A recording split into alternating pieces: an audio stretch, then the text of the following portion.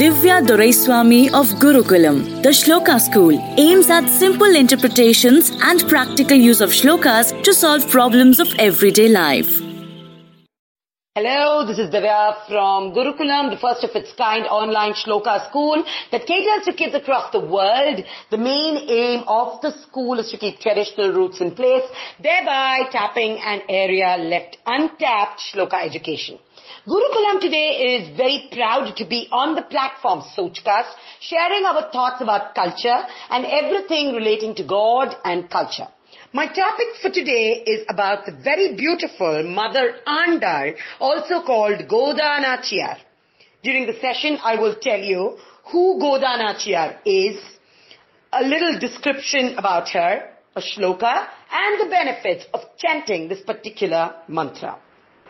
This compassionate mother goddess took the form of a little girl and appeared to the great saint Periyar in the very sacred place called Srivilliputturu.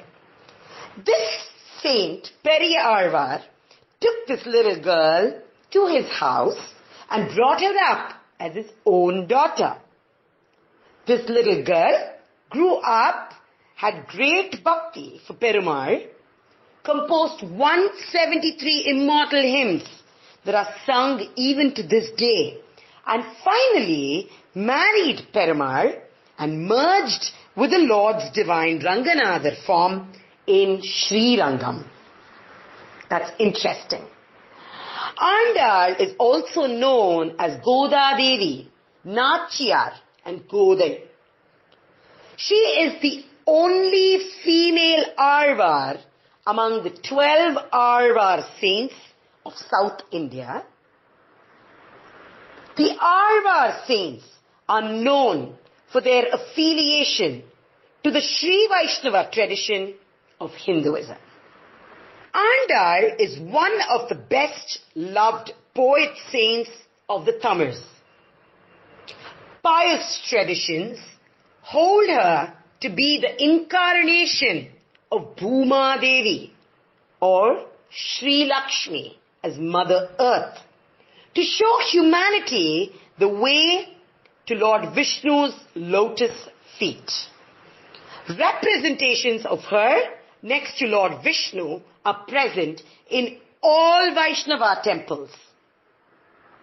The Srivilliputturu Divya Desam at Srivilliputturu consists of twin temples, one of which is dedicated to Andal.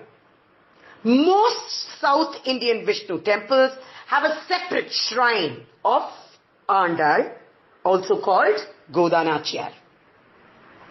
In many places in India, particularly in Tamil Nadu, Andal is treated more than a saint and as a form of God herself, and a shrine of Andal is dedicated in most Vishnu temples. Like this Sochcast? Tune in for more with the Sochcast app from the Google Play Store.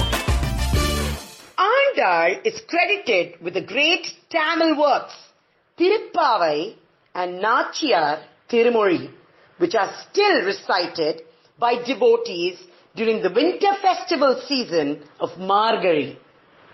So I'll give you a little description of Tirupavai and the Nachiyar Tirumozhi. Firstly, Tirupavai. The first work, Tirupavai, is a collection of 30 verses in which Andal imagines herself to be a gopi, one of the cowherd girls known for their unconditional devotion to Lord Krishna. And the next being Nachiyar Tirumozhi. The Nachiyar Tirumozhi is a poem of 143 verses. Tirumozhi literally means sacred sayings in a Tamil poetic style, and Nachiyar means goddess. Therefore, the title means sacred sayings of the goddess. This poem fully reveals Andal's intense longing for the Lord Vishnu. Isn't that a beautiful description?